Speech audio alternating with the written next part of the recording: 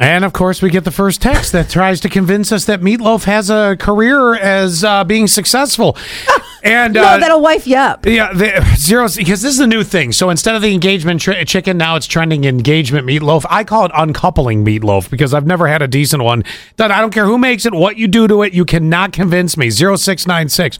What about smoked meatloaf wrapped in bacon? No, because you know what? After you get past the initial outside bacon smokiness, you're right back into the loaf and it's crap. So, exactly. No, sorry, that's not going to work. Too much meat. I like meat. Don't get me wrong. It's I know, but what, like it all together and just, yeah.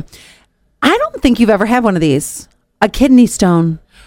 Knock on wood, thankfully, no. Now, we have known people that have had them, and our old boss, Mark, used to get them all the time. God, I felt so bad for him. They say for guys, it's like giving birth. Yes. Well, a woman heard that roller coasters can help you pass kidney stones, so she flew to Disney because hers were getting so bad, rode Big Thunder Mountain Railroad. It worked. The morning after, she passed the stone. Now, wait a minute.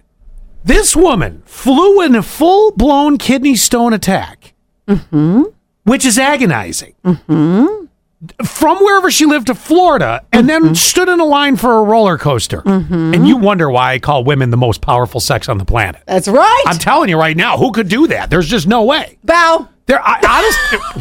You didn't do it. Okay. But I could. Okay, sure.